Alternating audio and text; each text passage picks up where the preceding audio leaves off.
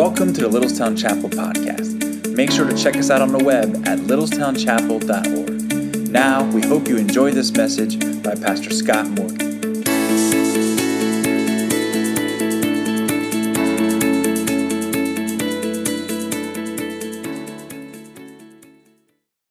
So, Dawn and I and the rest of our staff were really surprised in the first worship service because Jim Green gave us this gift from the church family. And so I just want to say thank you.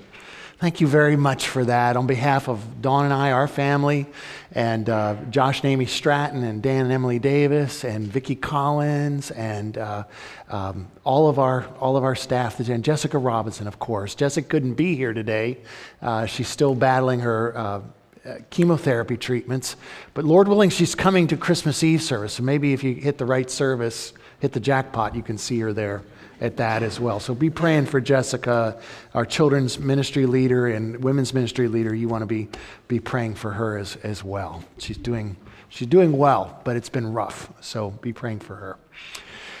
So what we're going to do is launch into our message this morning. And, you know, one of the things about the Christmas season that's so exciting, I think, for a lot of us, it's the idea of coming home, of having family in, of going to see family, of going to be with dear friends and the people that you're connected with, the people that you care about. And there's something about the Christmas season that, yes, we celebrate the birth of Christ, and that's all very, very important, of course, but there's this undercurrent in our culture of coming home and just being with those that you really love and care about. And so maybe you've traveled and you're visiting with family today. Maybe you're going to go see family, traveling tonight or tomorrow, perhaps. Maybe this is the Christmas that nobody's coming to see you and you're going to hang out with friends and things like that. Whatever it is, it's a wonderful time of year because we are going home or coming home, and that's a wonderful thing as well. I want to show you another picture here, because part of what we've been talking about this Advent season, as Pastor Josh mentioned, is that we've said that the idea of Christmas and Advent is God coming near, God coming. And what did he do when he came? And one of the things that Jesus did when he came was he came to make a family. Now, he came to bring people into the family of God. He came to take people who were lost and orphaned from God, separated from God, and he wanted to make them the children of God. And in a sense, the Christmas story is saying, come home for Christmas. Come home. Welcome home. Come find the love that you're longing for. Come find the acceptance that you're yearning for. Come find that peace, that acceptance, that inclusion, that just being welcomed and included that we all long for. The understanding that we matter, that somebody notices us, that somebody cares about us. That welcome. That's what family is all about. In March of 1973, a young girl by the name of Lori Sturm. She's the girl in the center of the picture here. Lori Sturm was sitting in the back seat of her family's station wagon on the tarmac at Travis Air Force Base in California. And the reason that she was in that station wagon at that air base at that time was because her father, whom she had not seen for over 6 years, was finally coming home. Lieutenant Colonel Robert Stern was a U.S. Air Force fighter pilot. He was shot down over Hanoi, North Vietnam, during the Vietnam War, and he was captured by the North Vietnamese, and he was incarcerated as a prisoner of war at the Hanoi Hilton, the infamous prison camp there in the center of the city. And he had been shot, he had been beaten, he had been tortured all kinds of ways, and he had been imprisoned for over 6 years. And Lori and her mother and her brothers and her sister had no idea whether their dad was still alive or not. He was missing. They weren't sure what was happening. But there he was. He had gotten off the plane after he had been released with the other prisoners of war. They had a special ceremony, a welcoming ceremony. It was called Operation Welcome Home. And as they were having this Lieutenant Colonel Sturm had to give a short speech, and he gave a short speech, and the next thing you know, Lori's car door flew open, and she says, I had to get out of that car. I ran down the runway as fast as I could. In fact, I had to cut this off to make it fit, but her feet are actually up off the ground, both of them. She's running so fast, and her arms are flung open, her spirit's soaring, because she's going to throw her arms around her father that she hasn't seen for over 6 years. It's an amazing thing to be welcomed home. It's an amazing thing to be reunited with the people you really love and you really care about. Now, a lot of us are approaching Christmas, and it's a hard time. And it's a hard time because of broken relationships. People have left. People have died. People are very, very sick. There's other hardships, and there's things like that. And for some of us, Christmas is a very, very painful time. And I share that and mention that just to acknowledge the fact that the reason why there's that pain is because of the high value we put on being loved and accepted and welcomed and included. The high value we put on family and connectedness and staying together and them never leaving us or us never leaving them. That's what's so special about family and why coming home and staying home is so very, very important. The thing that's amazing is that the love, and you and I sense the longing, the yearning that we have to be loved, to be welcomed, to be at home, that actually is just a mirror. It's a foretaste of our relationship with God. The fact that God longs for you and me to come home.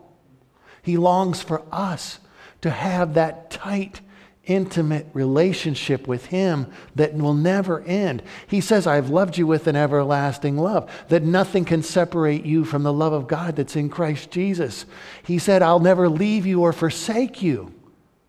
That's what gives us courage this life to press on and face adversity and move forward and accomplish great things for Him. Because He said He would never leave us or forsake us. That's all a picture of the family that God longs for us to be part of. He's saying to each and every one of us, come home. Come home. Come home for Christmas. The Apostle Paul wrote a letter to some early Christians. These Christians lived in ancient Asia Minor, modern-day Turkey, in a town or region called Galatia. And as he was writing to them, in the middle of all this, he was challenging them and encouraging them to make sure that they understood that God really did love them, that He really had accepted them because of Jesus. And there was nothing that they had to do to perform or earn God's approval and acceptance. In fact, where we're going to be reading in Galatians chapter 4, verse 1, this is on page 974 if you'd like to use one of the Bibles from the chair in front of you. If it's not on your tablet or on your phone, you're welcome to use one of those Bible books there. But page 974, Galatians chapter 4, verse 1.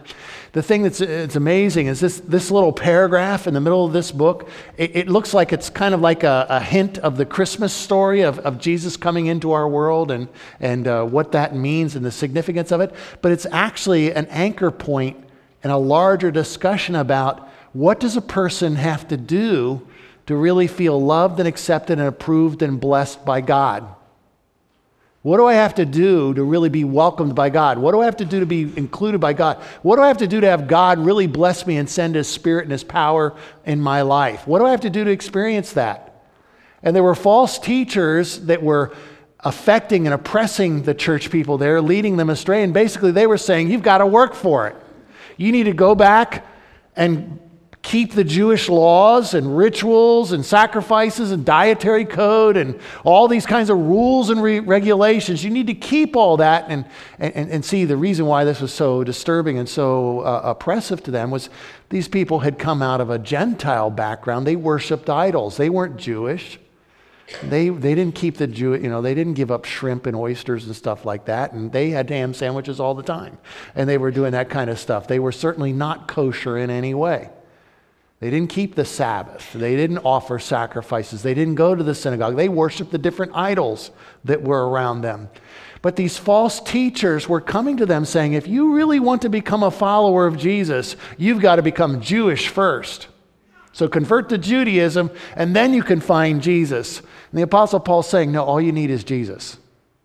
All you need is Jesus. You just go directly to God through him, because Jesus is the one who died for you. Jesus is the one who rose from the dead for you. Jesus is the one who sent his Holy Spirit. You just need Jesus, that's all. Which kind of is a sobering reminder to us, because a lot of us go through life thinking, well, I know I need Jesus, but I sure better behave well. And I know I need Jesus, but I better give more money to church. I know I need Jesus, but man, oh man, I better get my act together. Because if I don't get my act together, God will stop loving me. I know Jesus loves me, but if I really want God to love me, I better behave and work and strive more and more for his approval. Paul is saying, through the leading of the Holy Spirit, that's not so. Fact is, Christ did it all for you. You just need him. Now, what's interesting in this little paragraph as we get ready to read it is that he tells us here that the key is to become a child of God. Because Christ came. He came at Christmas to take sinners and slaves and make them the children of God. He turns sinners into sons and daughters of God.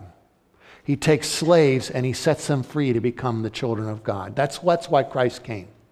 And we're going to see in this passage, why do we need this? I mean, I thought I already was a child of God. I'm a human being, right? I thought we're all God's children, right? That's what we sing, that's what we say. I'm a child of God, you're a child of God. Well, wait a minute, you're saying I'm not. Well, why? What's the problem? What's our plight? What's the problem here? We're also going to see not only is there this problem, but what's God's solution? What's he doing to solve the problem? The salvation that he brought that fixes this problem. And then we're going to take a look at the end of the paragraph, what's the results? What changes because of what God has done through Christ for us as well. Okay? So let's read together. I'm going to read, you can follow along, Galatians chapter 4, verse 1, page 974. I mean that the heir, as long as he is a child, is no different from a slave, though he is the owner of everything. But he is under guardians and managers until the date set by his father. In the same way, we also, when we were children, were enslaved to the elementary principles of the world. But when the fullness of time had come, God sent forth his Son, born of a woman, born under the law, to redeem those who are under the law, so that we might receive adoption as sons. And because you are sons, God has sent the Spirit of his Son into our hearts, crying, Abba, Father. So you are no longer a slave, but a son. And if a son, then an heir through God. This is the word of the Lord. So in this passage, Paul is saying to us here, I want you to get very clearly that the key to experience all the blessings and all the benefits that God has for you, and he uses this idea of an inheritance, being an heir and receiving an inheritance. The way you get your inheritance is not by working for it, not by being a slave and trying to earn it, but rather by receiving it as a child of God. And so let's launch into this. Here's the problem. This is why we need to become children of God. He says in verses 1 and 2, he's using this analogy of somebody receiving an inheritance. And he's saying that it's like a wealthy person that wants to give an inheritance to his children or his grandchildren, but that child is still a minor. They're legally like an infant. They have no rights and privileges as an adult, a majority person. And so there they are as this minor, and because they're a minor, they have to have a legal guardian or trustee overseeing their lives. And so maybe they're a millionaire, maybe they're a billionaire as a child, but they have no rights to that money to do whatever they want. They have to have somebody governing them, a nanny, a governess, a trustee, a supervisor, to make sure that they don't waste their money. And that child will take that $1 million and go down to the candy store and say, yeah, I'd like a Tootsie Pop. $1 million, sure. I'll swap you for that. I'll buy that Tootsie Pop for $1 million. They have no concept of the value of their wealth. They need someone who does to oversee them, lest they be cheated, lest they waste it, lest they be tricked out of it somehow. So Paul is simply saying here, even though you receive an inheritance, if you're still a minor and underage, you're no better than a slave. You really don't have any rights, even though you're the heir of everything that there is. And he says that's the way we were. That's the way we Jewish people were. We were under God's law. It was our governor. It was our trustees, and we had all these blessings that were promised to Abraham, and we couldn't access them because the law was telling us what to do. Do this, don't do that. Make sure you keep the law. And we were always falling short, and we were just really slaves to that law. And then lest the people who are of a non-Jewish background think that they're somehow better than the Jews, he says in verse 3, in the same way, we also, when we were children, we were enslaved to the elementary principles of this world. We were enslaved to the elementary principles of this world. That's a very technical term that we don't have time to go into great detail about. But he's really just talking about the different gods and goddesses and angels and demons and deities that people of the first century pagan world worshipped. The Jews had it right. They worshiped the one true creator God, the God of the Bible. And they were monotheistic in that way, and they worshiped him, and they loved him with all their heart, mind, soul, and strength. That's what they were supposed to do. But the gods of the pagans, there were so many different gods and goddesses that they would worship.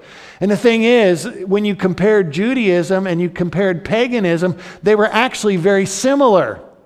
Now, they made fun of each other, argued with each other, attacked and criticized each other because of their different religious beliefs, but actually underneath the surface, there were a lot of similarities.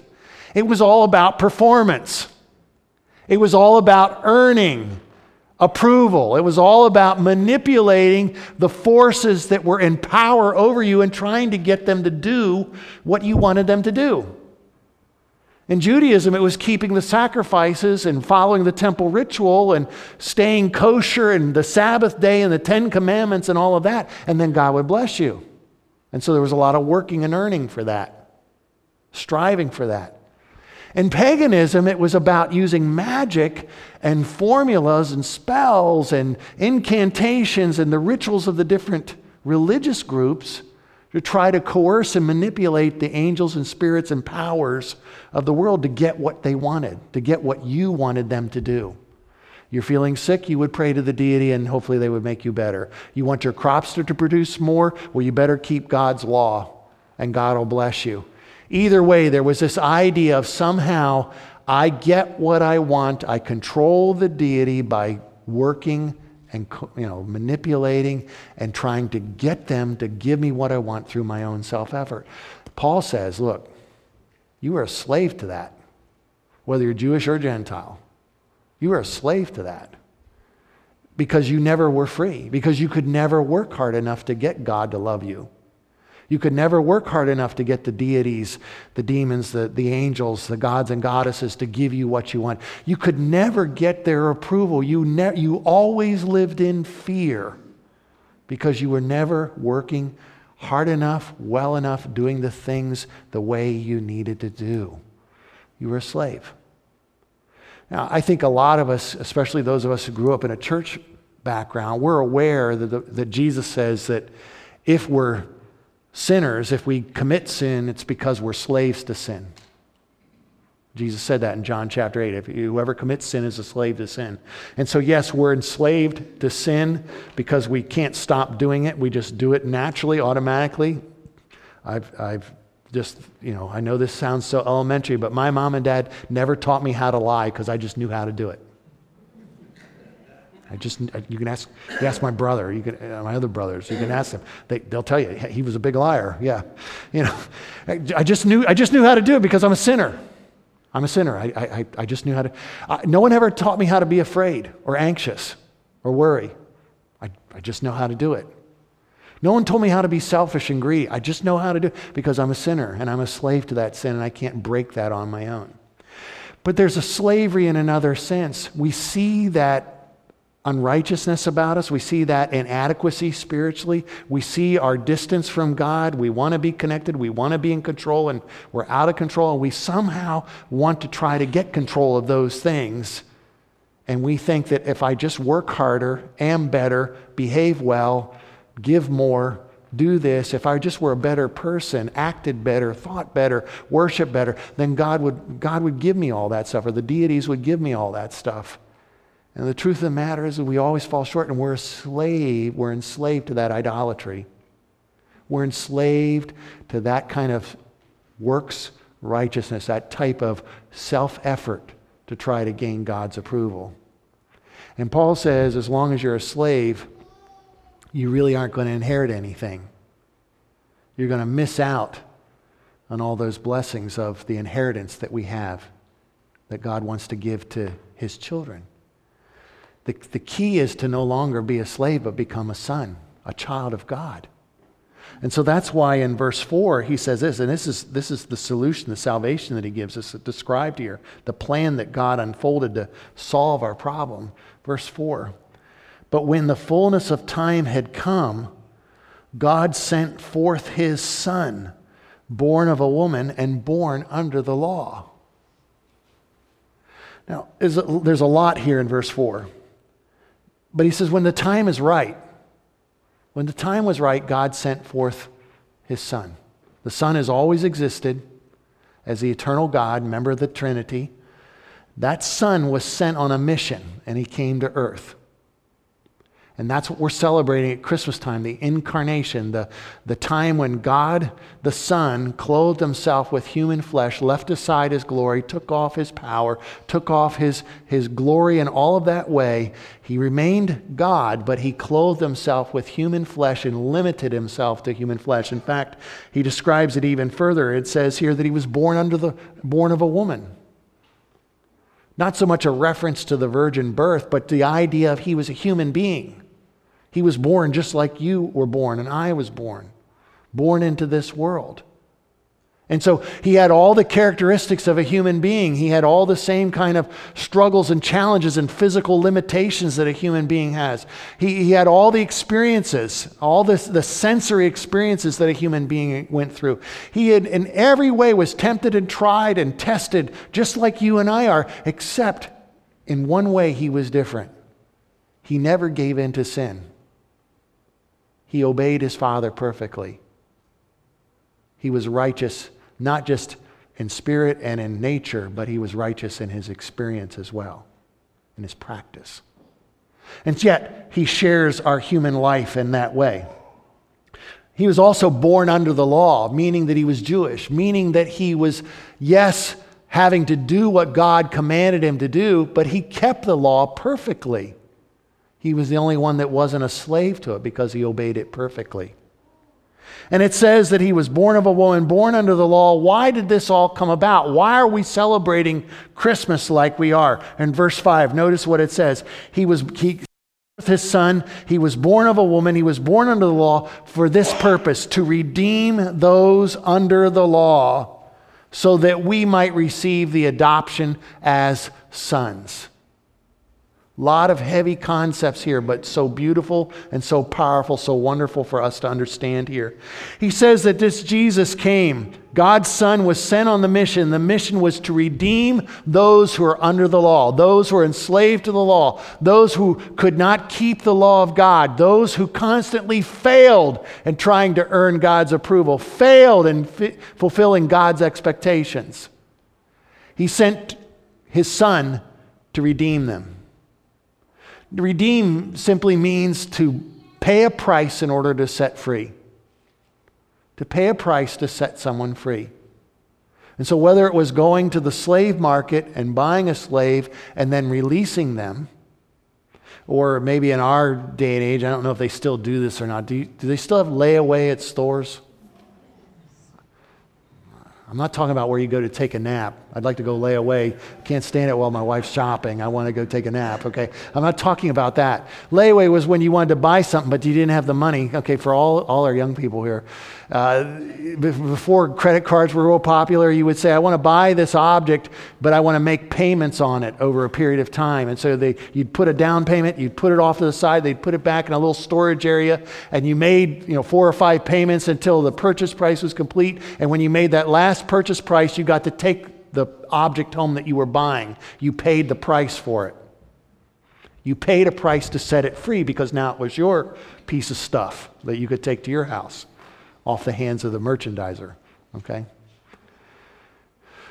Jesus came to purchase us because we were slaves to sin, and we were slaves to the idols, and slaves to our guilt and shame, and slaves to all this, and we could not rescue ourselves and set ourselves free.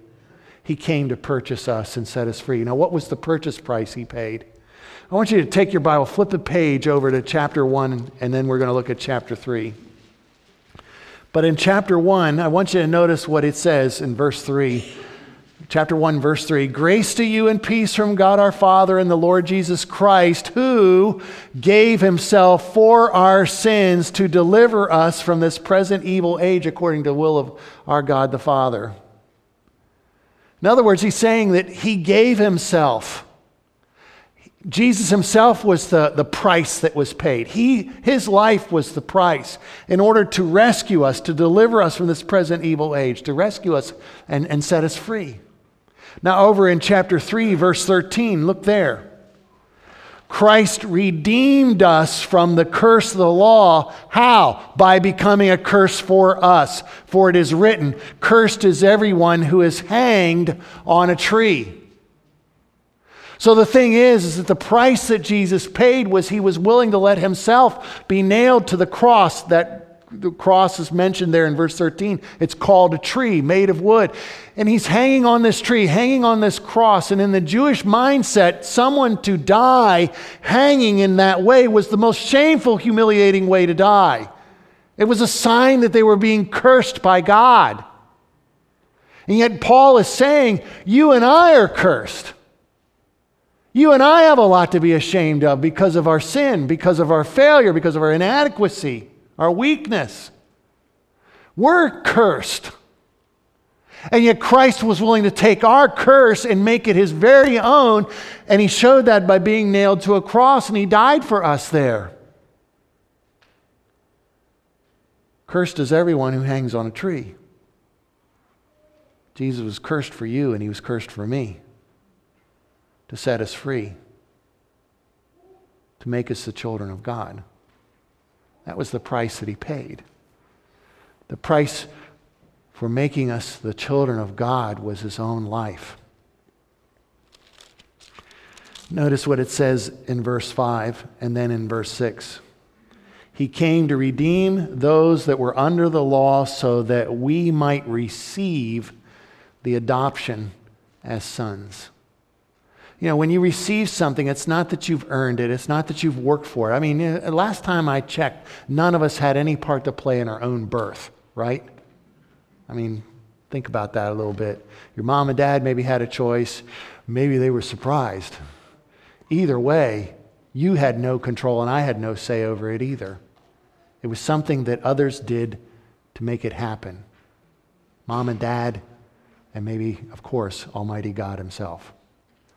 This verse is saying here that he came to redeem us so that we might receive as a gift, not because we've earned it, receive the adoption as sons. In the first century Roman world, when a wealthy landowner wanted to pass on an inheritance to his children, particularly to his sons, he would set up the legal arrangement, and then when the son finally reached the age of maturity, which was around 14 or so, at that time there would be a public ceremony that indicated, my son has now reached maturity. He is the heir of my estate. All I have goes to him. And that was a way of adopting that son in that way.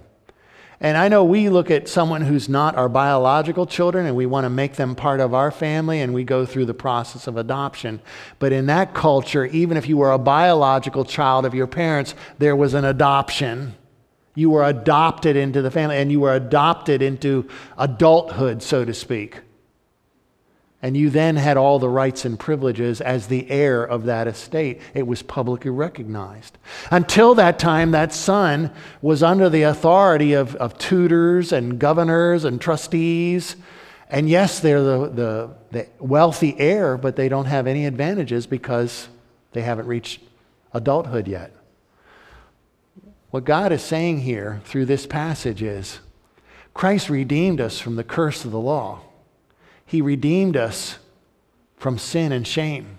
He did this. Okay? He did it to make us God's children, but not just God's children.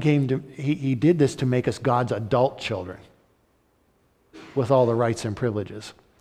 And I know some of you are thinking, well, how come he says that you might become the sons of God? Why not sons and daughters of God? And you're right. That bothers me too. But the truth of the matter is this. Yes, it is that we become the children of God. But there was something unusual in that culture at the time when Paul is writing this, is that the people who received the inheritance were not the daughters. It was the sons. It was the oldest son in particular. He received the inheritance. He got all the blessing. He had to take care of his sisters, and he had to take care of his mother, and he had to take care of his family. He had to do all of that, but maybe he would, maybe he wouldn't, depending how crooked of a person he was. But this passage is saying that every person that puts their trust in Jesus Christ is considered by God to be a son. It's not a gender issue. It's not a patriarchy issue. It's an issue of the privilege, blessing, and position of being the heir of God. Every man, every woman, every boy and girl who has put their trust in Jesus Christ is being treated like the adult son who is the heir of all the estate. We're all included in Christ. We're all welcomed in Christ. And you say, oh, that just seems so strange here in American Western culture. And it is. But if you go to Asia, it's very similar. It's the adult sons. They're the ones that are privileged. And you go to other cultures, it's the adult son. They're the ones that are privileged. God is saying all of us, men, women, boys, girls, white, black, old, young, whether you've been coming to church for a long time or you've been going to church only today, if you're in Christ, you have the same privileges as everybody else in Jesus, and that's the privilege of being the adult son with all those rights, all that inheritance as well.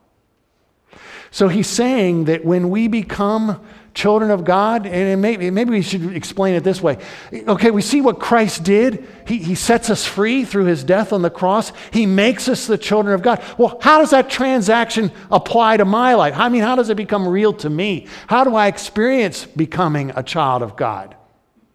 Well, Jesus said that as many as receive Jesus, welcome Jesus into their lives and make him their Lord and Savior, as many as received him, to them he gave the rights to become the children of God, even to those who believe in his name.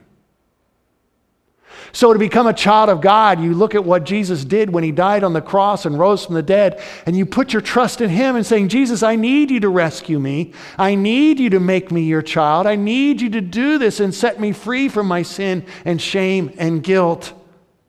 And I want to become a child of God, so I'm trusting you. I really do want to come home. I want to experience your love and acceptance in a way I never have before. I'm coming home, and I'm trusting you, Jesus, to do this. What happens when we become children of God? I'll show you what happens because it's pretty cool. Look at what it says in verse 6. In verse 6 it says, and because you are sons. He's not saying, and because you might be, maybe not sure it really took, but hopefully it did. No, because you are sons. If you have trusted Christ, if you belong to him, you are already automatically a child of God. You belong to him. You are considered one of his sons. And remember, this is not a male thing. It's you as an individual are considered the child of God with all the rights and privileges as an adult son. And because you are sons, God has sent the Spirit of his Son into your hearts, crying, Abba, Father. The first wonderful thing that happens when you become a child of God, when you're adopted into his family in this way, the first wonderful thing that happens is you get a new identity. God's Holy Spirit comes and lives inside your life. The Spirit of Jesus Christ comes and lives inside of you. Now, again, to use a reminder from everyday life, when you meet a family, I thought it was interesting that there was one of the church families last week had their adult a child home visiting. And when I met the daughter, I could see instantly her father's face. And only it was a pretty version of it. And I just, sorry, Don. Okay. But anyway, okay. So I saw that, and it was very obvious that she was his daughter in an attractive way. But there was that genetic facial structure that indicated that she was his offspring. And then there are other ways that you see siblings are similar. You see the kids in a family look alike. And maybe they have different color hairs, but the facial features and maybe even the tone of voice and their height, their stature, their physical ability and athleticism or musical ability or artistic ability, things like that. You see these characteristics that seem to be passed down. And sometimes you can look at a child and you say, where did they get their red hair? Look at that fiery red hair. Oh, that's like Uncle Elmer. He had that red hair. They lived back there on the farm in Kansas. And look at that. She looks like Aunt Murgatroyd. She just really look at the shape of her nose and it's all these genetic traits being passed down into the families and next generations. Well, the distinguishing hereditary characteristic of the children of God is not their racial features. It's not their gender, it's not their nationality or ethnicity, it's not their language, it's not what socioeconomic strata, if they're rich or poor, educated or uneducated. None of those things are the distinguishing marks of someone who's a Christian or not. It's not even what denomination or church they go to. It's not when they go to church. It's not that. The distinguishing characteristic of whether or not someone really belongs to Jesus Christ is, do they have the Holy Spirit living inside of them? God's Spirit is the seed of life that links us to God's family.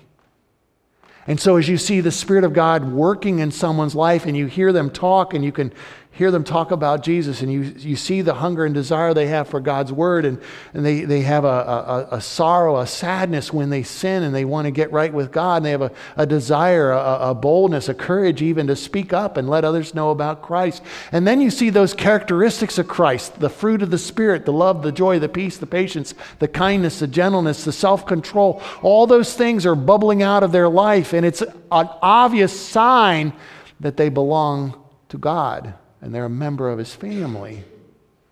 You see, when you become a child of God, you get the Holy Spirit living inside of you, and you begin to look like your older brother, Jesus. You begin to resemble Him in the way you act and think and decide and move through life. But that Spirit, the greatest thing that Spirit does as He lives inside of you is He not only gives you a new identity, but He gives you a new intimacy with God the Father. Because it says in the middle of at the end of verse 6 there, the Spirit of God is in our hearts, right there in the very core of our being, and that Spirit is crying out, Abba, Father. That'd be like if we translate it into, modern day Pennsylvania Dutch English or whatever it is that we talk around here, okay? Daddy, Papa, Dada. But it's not the idea of immaturity like a babbling of a child. It's the idea of a loving nearness and a familial intimacy. That closeness, that connectedness. When the grandchild is on your lap, they can pull at your beard. When the kid comes and the child, the son or daughter comes and says, Dad, can I have the keys to the car? And you let them drive because you have that familial relationship with them. When a child is hungry, when the child is hurting, when the child is sick, you're there, that connectedness, that intimacy, that love, that acceptance, that patience with each other, that gentleness because they're your child. They're the apple of your eye. You have that kind of relationship with Almighty God, your Creator, right now, if you are a child of God. Right now you have it. You don't have to go get it. You don't have to try harder to experience it. You've got it. It's yours.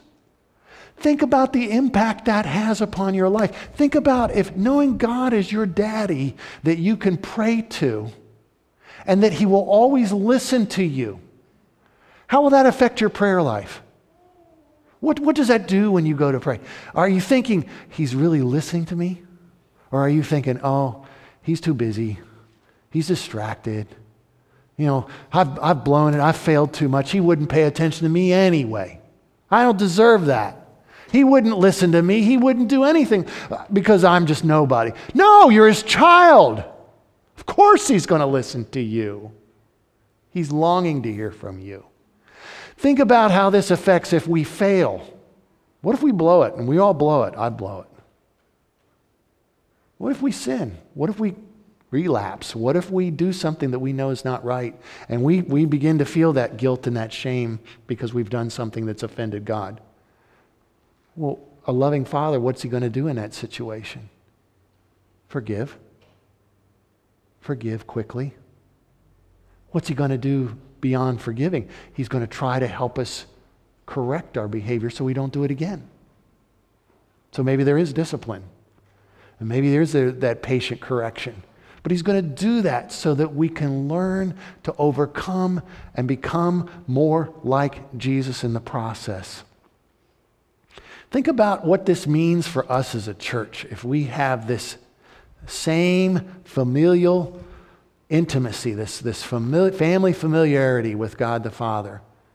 Do we have the rights to say to people who are different from us, you don't belong here? You're not white enough. You're not rich enough. You're not smart enough. You haven't been around here long enough. You haven't done what I've done enough.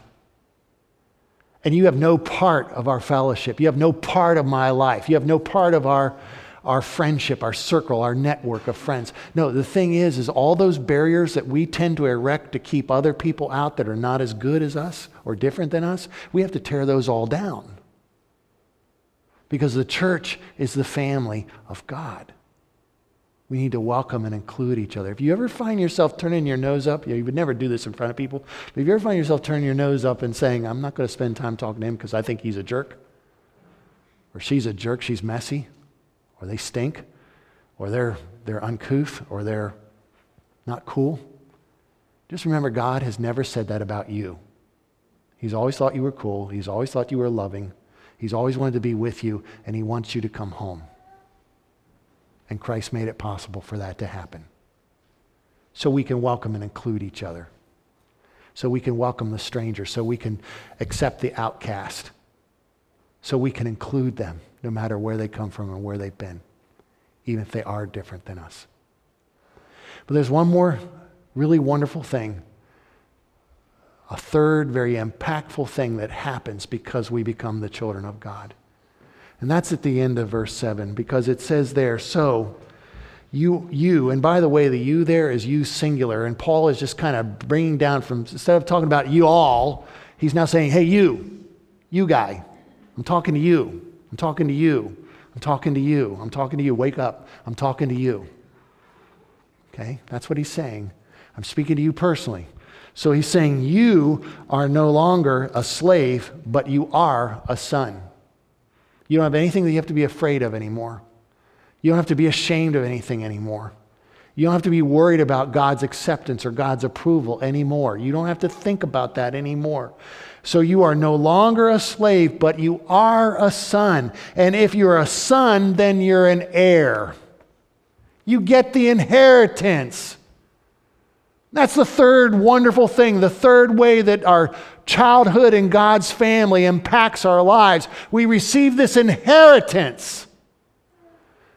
Everything that God has, all his property, all his possessions, everything that he owns, guess what? It's been bequeathed to us. It belongs to us.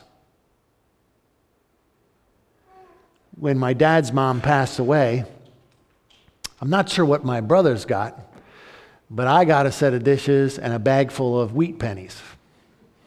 And if you don't know what wheat pennies are, I'll tell you what they are a little later, okay? Okay. So it was just kind of a little thing to remember our Nana. And it was something that was very special to me, and I value them. I still have all that stuff, and we use it occasionally. But your God is giving an inheritance, which is the entire universe. Yes, it's heaven. Isn't that exciting?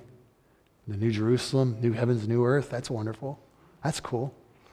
But it's also His presence in our lives, His Holy Spirit. It's also His word that's without error, that's always true, that will live forever. It's the family of God. It's the salvation that we have. It's having a purpose, a power of God in our lives, gifts of God in our lives to go and do His work. These are all parts of our inheritance. And beyond all that, there's this glory that comes. The glory of being in the presence of God. That's our inheritance. But you know the bottom line of what our inheritance is? It's God. He's our inheritance. And we're His inheritance. You see, Jesus came not just to give you what you need. Jesus is what you need. Okay? I heard another preacher say that. I wish I'd come up with it. Jesus didn't come just to give you what you need. He does do that. But Jesus is what you need. That's why He came. He is our inheritance.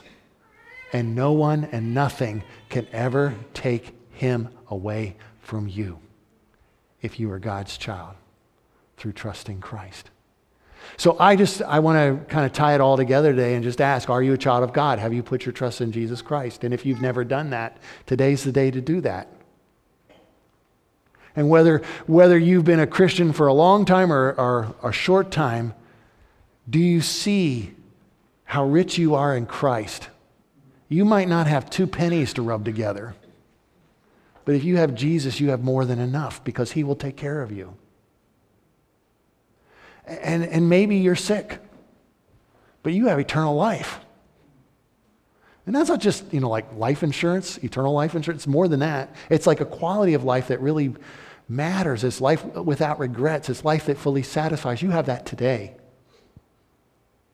You have His word that will never be broken. You don't have to ever worry about someone saying that's fake news or it's not true. You can't trust it. It's true. Heaven and earth will pass away, but God's word will never pass away. And you have the abiding presence, the permanent presence of God's Holy Spirit living inside of you. You belong to Him. Now this picture of Lori Sturm, 15-year-old Lori Sturm, running across the tarmac into the arms of her father, Lieutenant Colonel Robert Sturm, the former POW. This is such a beautiful picture. It won the Pulitzer Prize that year. It was kind of like the picture people saw as the closing chapter of the Vietnam conflict. They finally came home, the POWs. But there's an underside to this picture that's actually very sad. 3 days before this photo was taken, an Army chaplain went up to Lieutenant Colonel Sturm and handed him a Dear John letter from his wife. She wanted divorce. She was tired of waiting. She had been with other men. She didn't know if he'd ever come home. So she wanted out.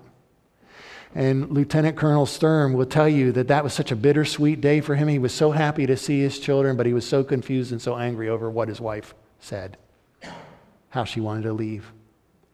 They divorced in 1974, the next year. He got married. That marriage ended in divorce too. And last I heard, he's still alone. All 4 of the children, Robert and Roger and Cindy and Lori, all 4 of the children, they have a picture. This picture is in their home, and it's hung up in a prominent place. But Robert Sturm, the POW who came home, doesn't have the picture in his home. He said, because it's such a hard day for me to remember. For some of us, coming home is actually a hard thing. Some of us don't want to go home because of the heartbreak. Some of us don't want to go home because of the memories and the hurts, the difficult relationships we've experienced.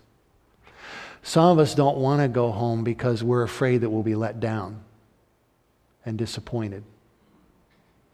And I'm here to tell you today that if you were to come home to God through Jesus, nothing can separate you from His love ever.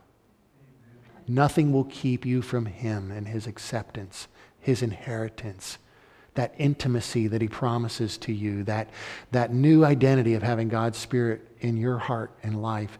None of that will be taken away from you if you come home to him and trust in him today. Would you pray with me, please?